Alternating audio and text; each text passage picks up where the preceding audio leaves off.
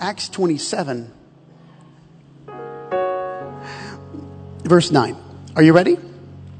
Now, when much time was spent and when sailing was now dangerous, because the fast, now that would be a capital F, the fast. This was a specific moment in the life of a Jew.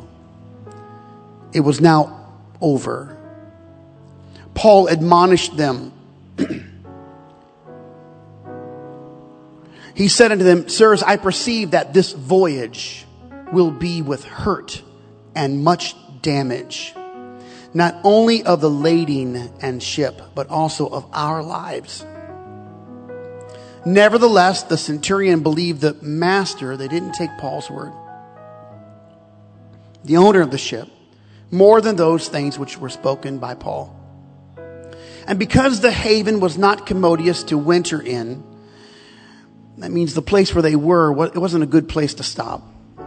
The more part advised to depart thence also. So they just decided to leave that land. If by any means they might attain to Phoenicia, and there to winter, which is an haven of Crete, and lieth toward the southwest and northwest.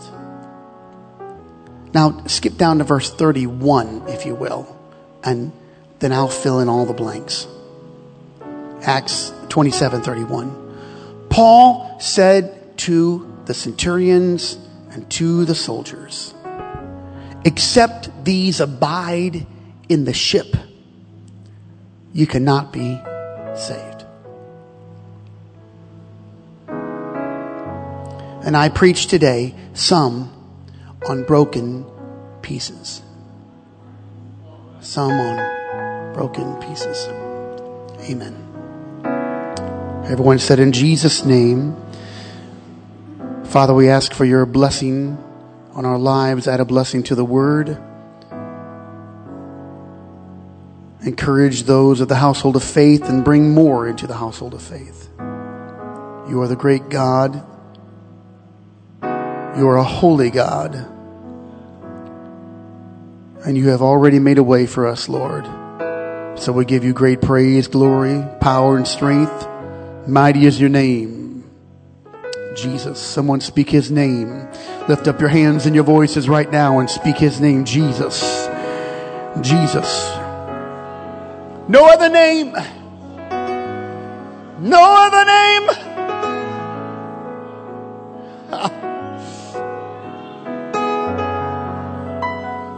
Oh.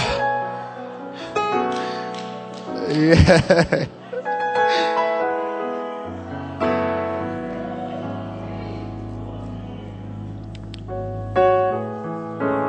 While we were being led in worship, I could hardly utter the words of the songs. I just kept speaking in other tongues as the Spirit gave the utterance. The power of the Lord is in this house today. We ought to magnify God one more time before we're seated, everybody, with your whole heart. No other name.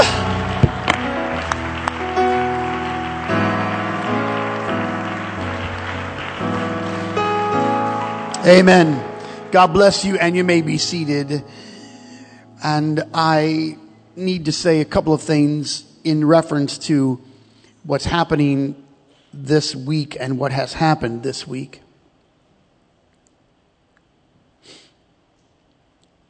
My wife and I were traveling around the United States. We were having a great time. I was evangelizing, preaching multiple different camps and conventions, and we'd been married approximately 5 years. And the Lord spoke and through Brother Mooney, and we were introduced to the city of Terre Haute and preached our first service 21 years ago on October the 10th, and 3 days later, we were elected, and 7 days later, on the 17th of October, we were elected as the pastors of New Life Fellowship. Each day as I pray, I see the congregation, our church, and our city in various ways. For some, I am incredibly encouraged by your resolve. For others, I am burdened. I suppose that if I were an Old Testament prophet, I would have no vested interest. Of course, that would be a little easier, I suppose, on my blood pressure. Or if I had continued as an evangelist, I could simply preach the sermon and move on. What a delight that would be. But the office in which the Lord has called me, I am connected. We are connected as a body. It's been great, but it's not always have pleasant experiences. There is an anointing that is upon Tammy and I, and we're grateful for that. I cannot say if it is special, but I am certain that it is unique. It's not one of those things that I can easily explain. Just a boost, I suppose, from God that keeps us going. And we do it with great joy. There are some folks that grace this house which are nothing short of pillars. They are like Aaron and Hur holding up the arms of Moses as he overlooked the advancing armies of Joshua. Many are a blessing to the church in ways that are often unseen. I would commend you. Your faithfulness to this place is a blessing that no one can explain. Everyone is critical and important. Of course, in this pandemic, while the world is paralyzed and indeed the political landscape is shifting like the tremors of a fault line, I know that God is leading us to something. I would submit a small window of a great awakening, even in our city and in your families, in your lives. I'm grateful for the support and the prayers of the body of Jesus Christ, but I'm also burdened by the times in which we live. I do not know if I have the gift of discernment. There are 9 supernatural spiritual gifts. I thought for a long time I did have that, but I've been wrong about so many people so many times. But I do know that God has granted me access to the word of wisdom and to the word of knowledge. These are not as well known as the other supernatural spiritual gifts, but they are in the same family. The word of wisdom and the word of knowledge. I have moved in all of the 9 gifts during the course of my ministry, but they are released by God and I cannot access them at will. God does that and I'm amazed when it happens. I'm seeing something in the spirit which brings me both comfort and grief. I'm seeing the body of Jesus Christ facing a storm that will not be avoided. The Lord led me to the scripture many months ago and I could not shake it. It was just there in the background, a small fire burning beneath it. Sometimes I dream these sermons, and then in the morning I have to get up and read them, even though they are rarely, maybe never a part of my scheduled daily 1-year Bible. I bring you today to the center of the Mediterranean Sea. If in your mind's eye you can imagine a great body of water, the vastness of it. There's a small landmass rising from those waters. It has a beach with sand, but mostly it is a rocky shore. The name of that island is called Malta. It's also known as Melita, both arriving from the same root word. A couple of years ago, I was invited to go to a few missions endeavors, and I went from Paris to London and took the train and met some ministers there. Brother Trammell and I have been friends for a long time. He's a pastor in Michigan, and Brother Trammell said, "Jeffrey, let's hunt around. I know a bunch of old bookstores." And so we went to these dungeon type bookstores. Though our nation is only 241 years old, Europe has been around for a long time. We are a baby nation. We were looking through books, some of them 4 or 5 centuries old. In one of those lower level basements, the dust was so heavy. It wasn't dirt. It was the fragmented pages of the books. One of the missionaries that were with us was a missionary to Malta, brother and sister Parker, brother Kirby Parker, his wife Mary. They've been in Malta for a long time. We were at lunch one day and he began to share his burden with me. And then the next day we went and found some books, old books, written by 15th century scholars about the place of his mission, Malta. The significance was so great, both historically and biblically, it astounded me.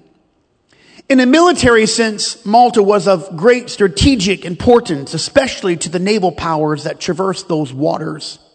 Lands or places, stay with me now. Lands or places or even ideas with no significance are never fought over. The Phoenicians, the Carthaginians, the Romans, Greeks, Arabs, Normans, the Aragonese, the French, even the British all fought to secure that small island in the center of the sea. Can you imagine?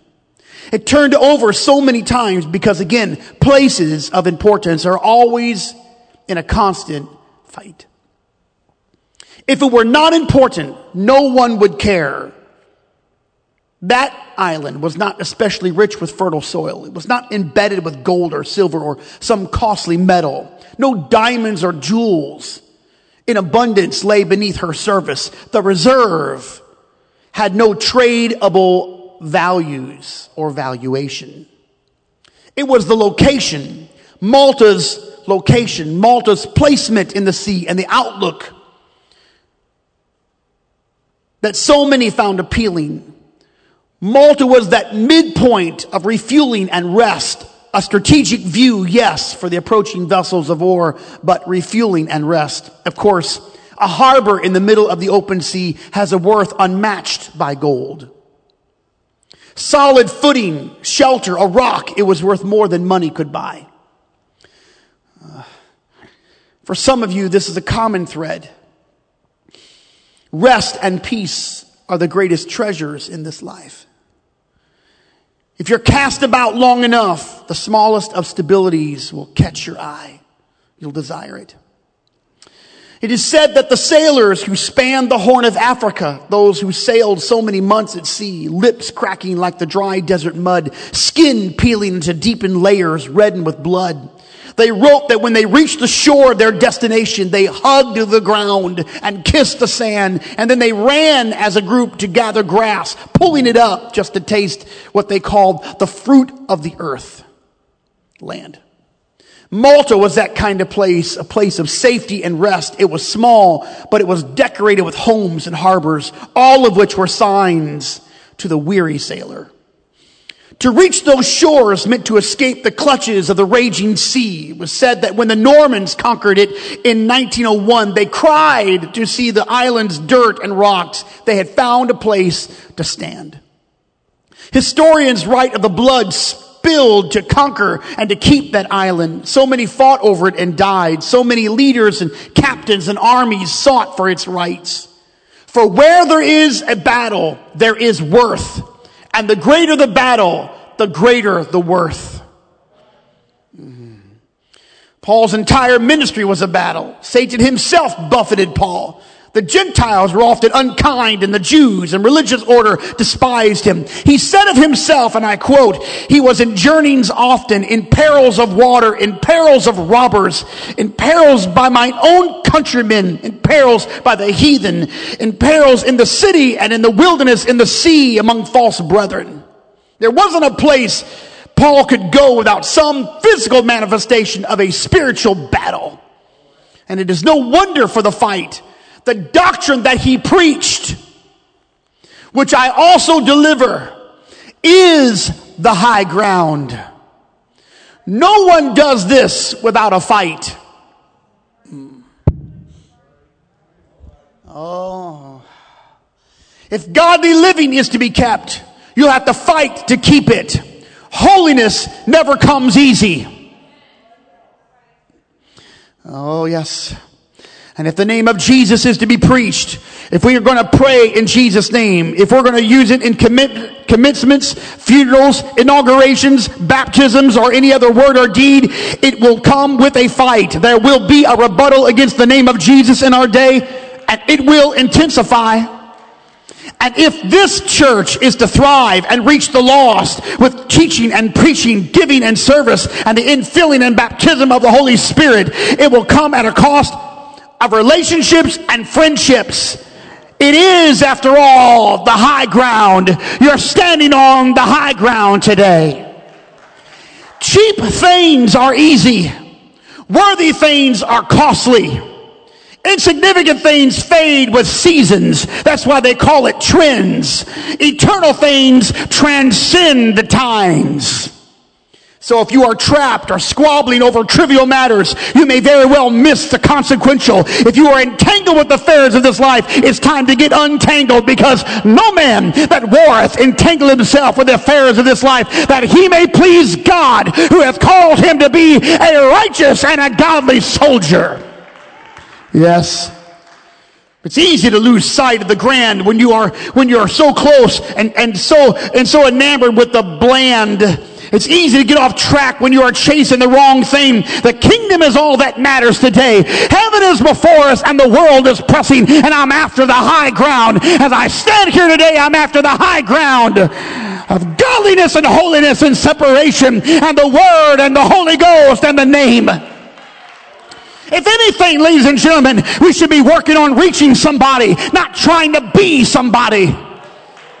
If anything, we ought to be pressing for the high mark of God, which is in Christ Jesus, not wavering in our faith, our commitment, or our devotion. It's too late in the day to get caught in the shallows. Yes, yes, yes. I know that you believe it, but if you really believe it, you ought to put your hands together and act like you believe it.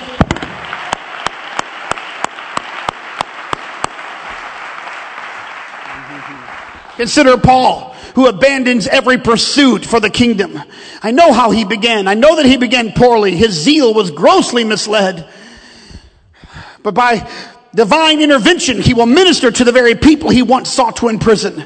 He calls them his brothers and sisters. Yes, his early years haunted his memory. The image of those idle coats lying at his feet as he kept them, as they stoned Stephen. It's a hard scene to forget. It's an imprint not soon lost. Paul is delivering the gospel of Jesus Christ. He will spend his life's blood preaching, debating, teaching, even long into the midnight hours.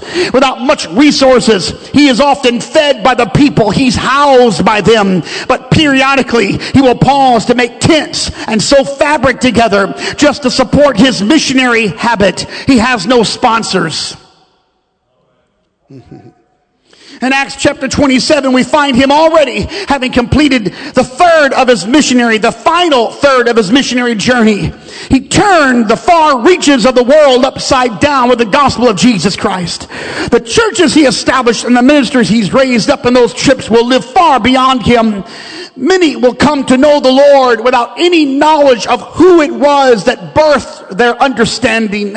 I assume that line to be the case in many places today, maybe even here. As the years pass, Paul develops fierce opponents. He is not loved by everyone. Jewish aristocrats and temple priests are weary of his intrusion. They've lost members and they've lost money. They hate him. And now they have finally caught up with him, and they have convinced the Romans to capture him and to host a trial, all of which will now happen in Italy's capital city. It's a long journey by sea, if they can make it that far. Paul is not the only prisoner on that vessel. There are other prisoners, some soldiers, necessary sailors. The Bible says 276 of them in all. By pride or ego, they have misjudged the weather, and they are not sailing properly. In fact, they're sailing in the worst possible time of the season. They were comforted by the cool but deceiving breeze of the south wind. They'll find themselves now in a tempest. The winds will shift and the sea will become contrary to them. Nothing they do matters. They are never enough. They have not enough. Their man-made tools to fight the open waters are not enough. The Roman soldiers are commissioned with the prisoners keeping. If they approach land anywhere, the soldiers would rather kill them than see them escape. God, however, is going to protect that boat, and he's going to protect them from the hand of the soldier. But the sheer winds and the sea shows no favor. A storm has come because they were sailing in the season of the storm. They were in a season of storms. I know how this sounds like an obvious observation, but perhaps we all fail to recognize that seasons manifest themselves in our lives, and there are seasons of storms. And on that ship in this tempest, while the waves beat out their relentless rhythm, the crew tries to save the ship by tossing over their cargo, maybe to make it a little lighter, more manageable. On the second day, they throw over more goods. They were destined to stay alive. Those goods now find themselves at the bottom of the ocean. By day 3, they consort to casting out the ship's tackling. Here's your Bible. In the third day, we cast out our own hands, the tackling of the ship. And when neither sun nor stars and many days appeared, and no small tempest lay on us, it means a great one, all hope that we should be saved was then taken away. Hope was lost. And now, having lost everything they had, the ship looks insufficient to them. They were so close to leaving the only thing that could save them. They were about to abandon the ship. That wooden boat was no match for the tempest, and they all knew it full well. It strained itself against the mighty waves. Its joints cracked under the force and the thrust of collision. They had already given up all their cargo and their tools. Hope of survival now wilted. The sun and stars were covered up, meaning a storm cloud followed them above, and the wind drove them further into the deep. Rain beat down on them day and night, 14 days in a row, the Bible says. Weeks of misery until finally they looked up and they saw a little bit of landfall. It was Malta. But the ship was not able to traverse the rocks. They couldn't maneuver through the storm. They couldn't carry them all safely to shore. Again, they took the thought to kill the prisoners, but God sustained them. The shipmen, those worthy sailors, knew who was going to be saved and who was going to be lost. They knew what the story would be. So they believed that they would flee the ship. Had it been up to them, they would have taken their chances out in the open water. And that's when Paul stood up and gave this impassioned plea, which was nothing more than a standing message of our age. He said, "Except these abide in the ship, ye cannot be saved." It was a sermon he was preaching to depict the church in our time. The ship is the church. The disciplines and the teachings, the fellowship and the moments of worship. Worship at the altar, classes for children, youth services and retreats, life groups and prayer meetings. Except these abide in the ship, ye cannot be saved. I sense a storm coming in this world, and I rise to say to this crowd of believers, stay in the boat, stay in the ship, stay in the church.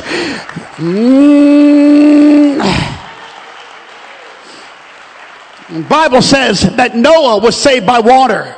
Peter wrote it, which sometime were disobedient when once the long suffering of God wait in the days of Noah, while the ark was preparing, wherein few, that is 8 souls, are saved by water. Water is a type of baptism. The great flood drowned out sin.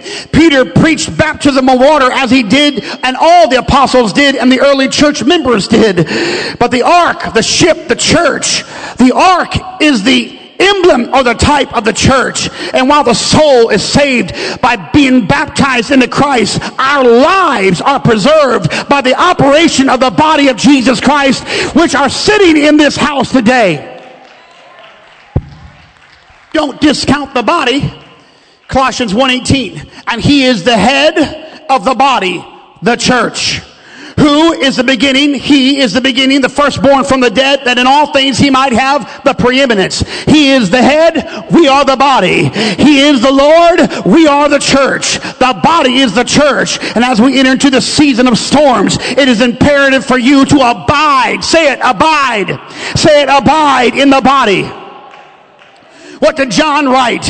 Oh, he wrote, and now little children, abide in him, that when he shall appear, when he's going to come back, we may have confidence and not be ashamed before him at his coming. If you're not abiding in Christ, you're going to be embarrassed when he comes back. You're going to be ashamed when he comes back. But if you want to have confidence in your life, abide in the body.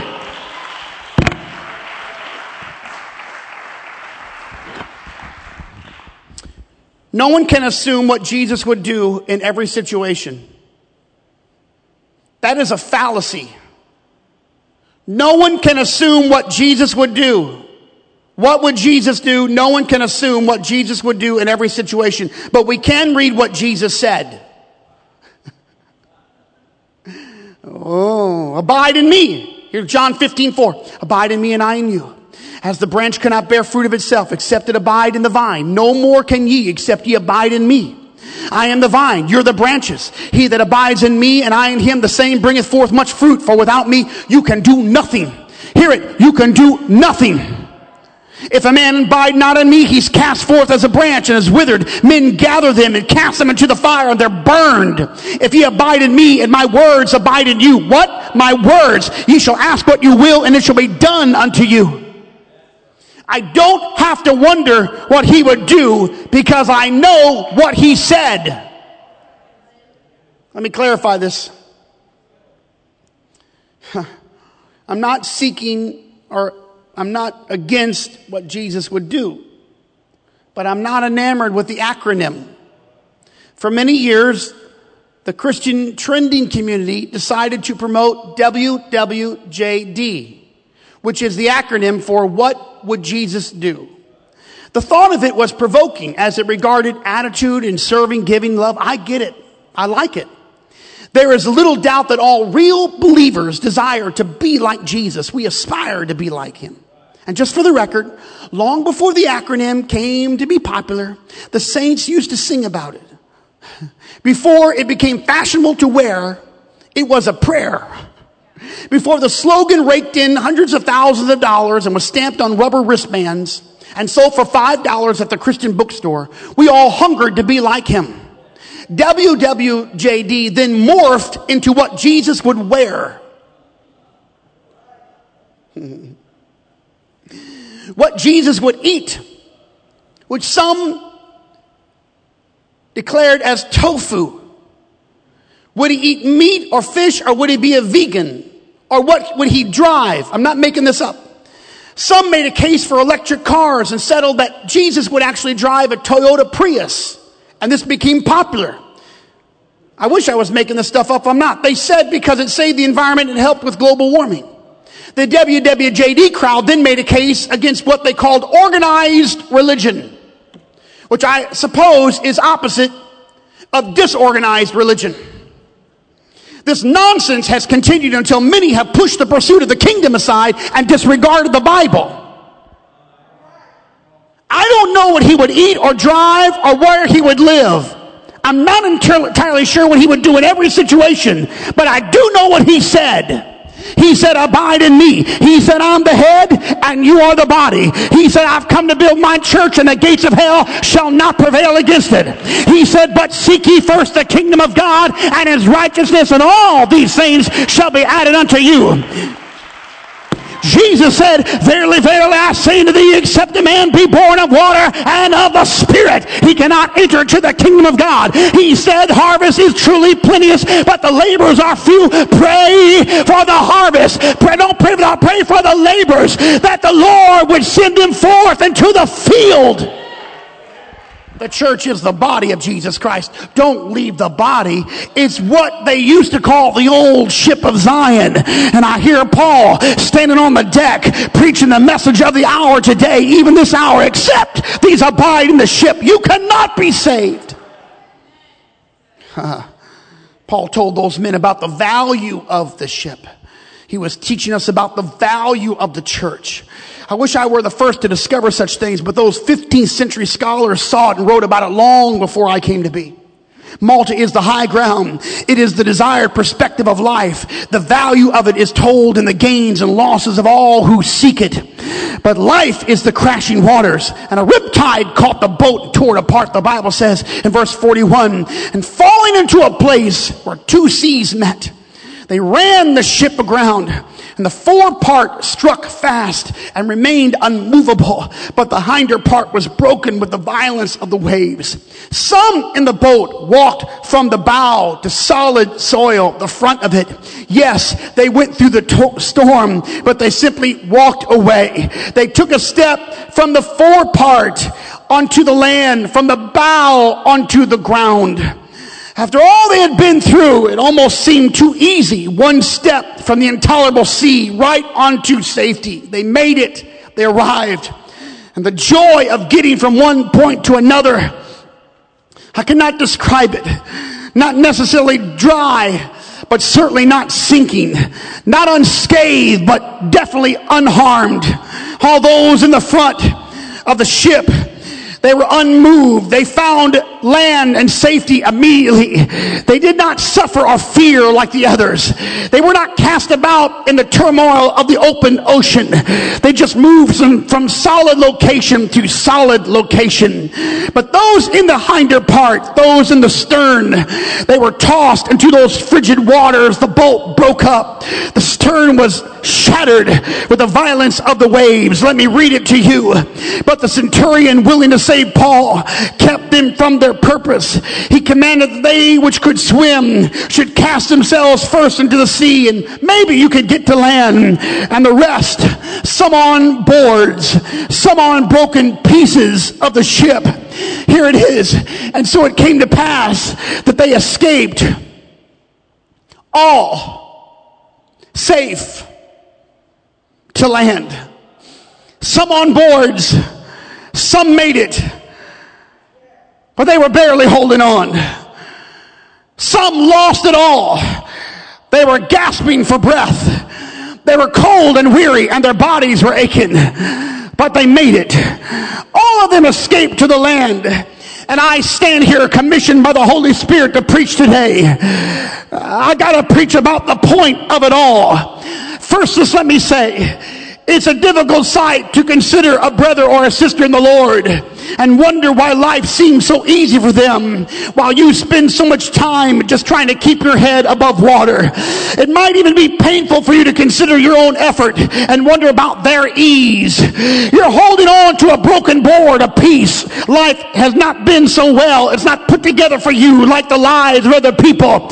You look a little scattered. They look intact. Let me just say, living for the Lord and working in the kingdom is not the same for everybody.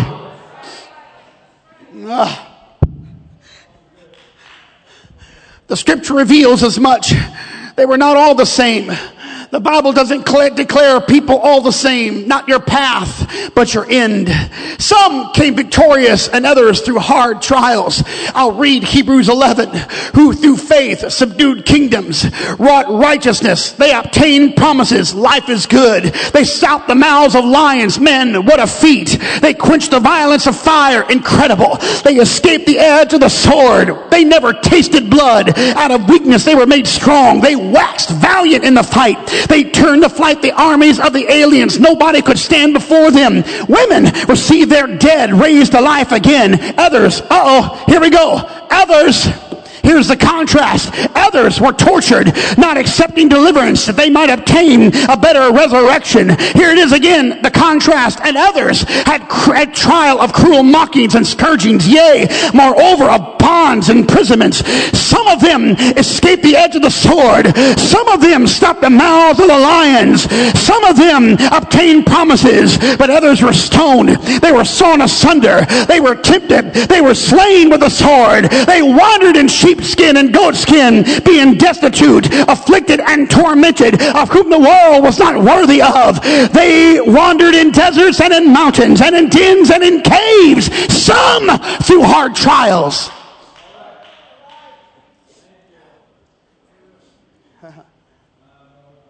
My mama used to sing.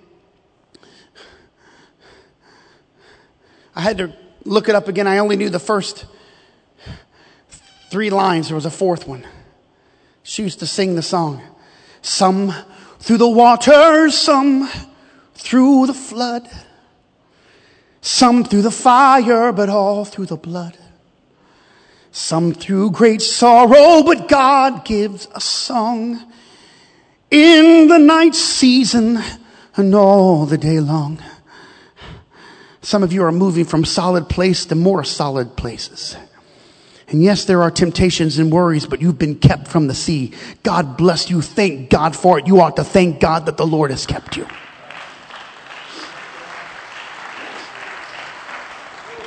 Some of you have a tough time relating to the open waters and the frigid air and the storms and the problems of life. It's okay, but don't get too comfortable. The point is not to have a good life.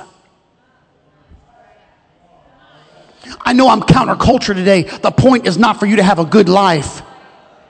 The point is for you to have eternal life.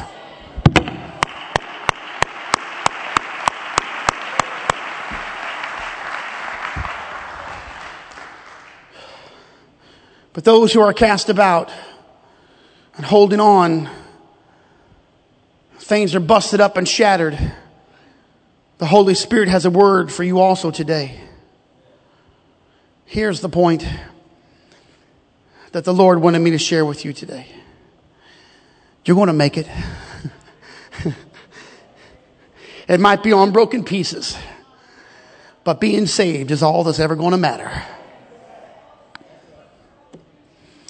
I know you don't think that's the point, but how you are saved and by what means you make it, I know it can make you doubt, question the fairness of this life. But the point is, you're going to make it. If you come by way of broken pieces, some trial of your faith, some weighty affliction of sickness, some with family trouble or loss or suffering or heaviness or whatever, heartache that troubles your soul, just know when you step from those uncertain places, when you lay down the broken pieces and your feet hits solid streets of gold, transparent gold, you're going to know that it was worth it all. You're going to make it. I can preach all day to the positioned saint who is prospering and full of faith and dancing with joy because of the Lord's evident goodness in your life, as well we should. I hope you're praising God. But the Spirit has purposed me today to speak to all those who are going to make it on broken pieces. You're going to make it. You're going to make it. It might be on a board or a little fragment, but you're going to make it. Let me just for a moment address those believers that have strength, and young adults with strength, and young marrieds with strength, and middle-aged people with strength. Do not squander your strength or your days on foolish living. You are blessed, so be a blessing. Young adults that went from 18 to 19, they went from youth class to young adult class. It's okay to get up in the front and still worship God. One day in the year should not make a difference on where you're standing in worship.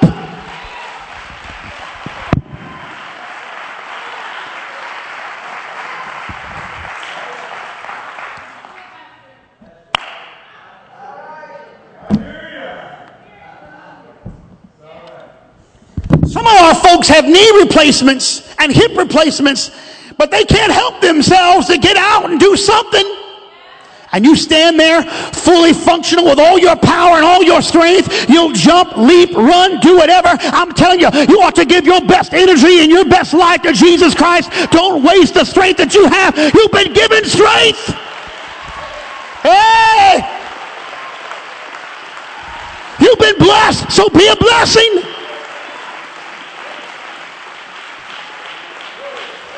I spoke to someone many, many years ago, and they said, when I was in the world, I had a lot to my disposal, but now later on in life, I've lost all of that. And they said, I give the best I can in offerings, and I'm always faithful in tithing. And I said, it's okay, just be faithful to God. And they said, no, you don't understand. I wish I could have given while I had it. So I say to all of you, give while you have it to give. Don't withhold it. There'll come a day when you don't have it. Let me just say this. Dance while you can.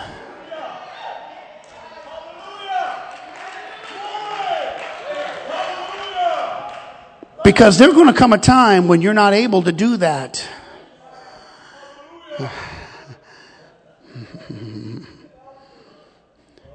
This is what Solomon said.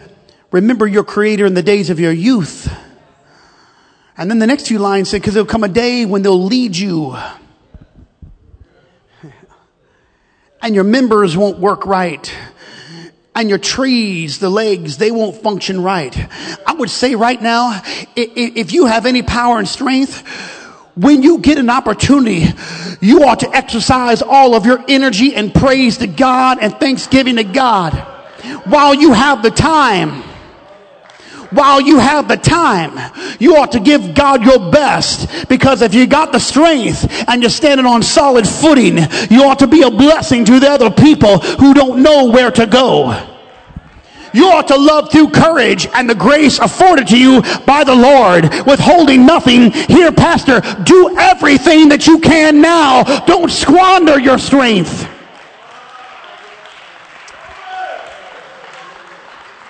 Teach if you're apt to teach. Sing if you can sing. Encourage if you feel encouraged. But do not waste the strength or the gifts that God has given you for the sake of the kingdom. Be a witness, everybody. If you have a table in your house, teach a Bible study at your table. If you have a car with an empty back seat, fill it with people. There aren't enough buses in the bus barn to pick up the people who need to be in this house of worship.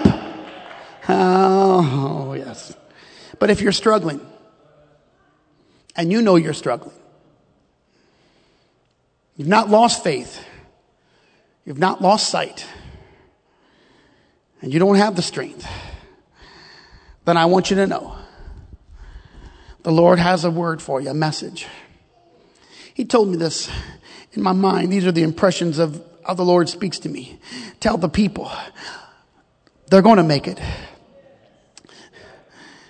I said, well, it's in the word. This is the Lord told me. Make the case. Make the case for me. They're going to make it. As long as they stay in the ship, they're going to make it. I was standing outside my garage. Out of my mouth, I said, well, Lord, how do I do that? He said, I give you the word. Here's my word. Here's what I said. Just tell them they're going to make it and use my word to support the case. As long as they stay in the ship, they're going to make it. Except you abide in the ship, you can't survive without. I'm going to tell you right now, you can't survive without the church. You cannot survive without the church. You're going to waste away without the church. You've got to have it. Get in the ship. Get in the boat. Get in the church. You're going to make it. I got to tell somebody here today, yes, you may be going through hard times, but it is not over. Hang on to whatever you've got left. Hang on to whatever is broken up. Hang on, love God. Keep the faith. If you've got a little bit of faith, just keep it. If you're floating on a broken piece, at least you're still floating. And say, thank God. Don't get jealous at the people around you that look like they've got it easy and they're standing at the bow. If you've been cast into the sea, just stay. Say to yourself, I'm still with the church. I'm still in the way. I'm still making my way. You're going to make it.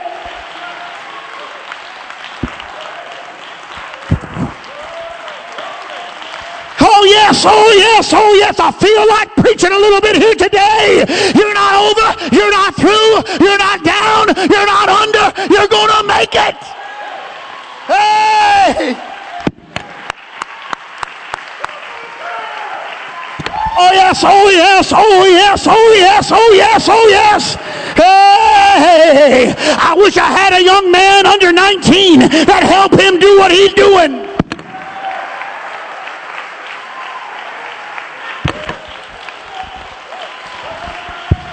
I'll take a young lady that will run around the church right now. Anybody under 19 now? Thank you very much. You got strength. You ought to be doing something.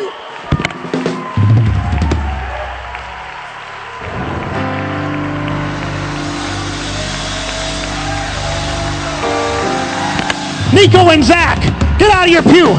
Come.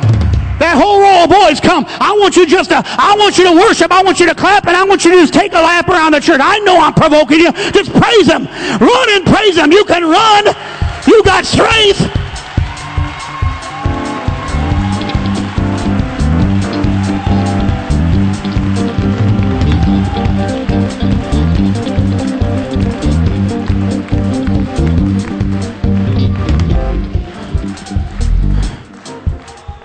How you feeling, Brother Morris? Wait a second, Brother Morris. Are you over the age? Are you in the AARP, elder? Do your feet sometimes ache, and your hips sometimes ache, and your back sometimes ache? I'm a little weary. I'm a little weary with the elder showing us how to praise God and serve God. I think it's time for everyone who has strength. You ought to get busy right now, because if you're not going to get busy, you're going to lose more than you can imagine. All right, I'm almost done.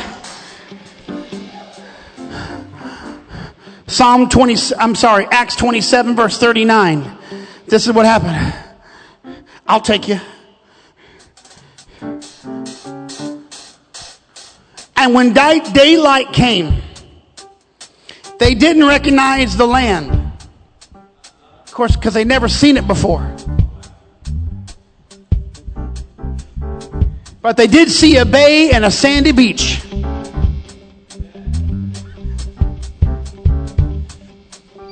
You've never seen it. You've never imagined it. I have not seen. No one could even describe it to you. But in the morning,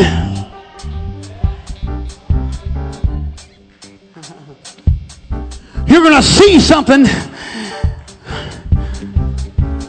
You're not going to really recognize it. But when the last trump of God sounds in the morning when I rise, hey, here's the next chapter. I got to get to this. Oh, so much. Verse 1, Acts 28, verse 1. Once safely ashore, we found out. Somebody say we found out.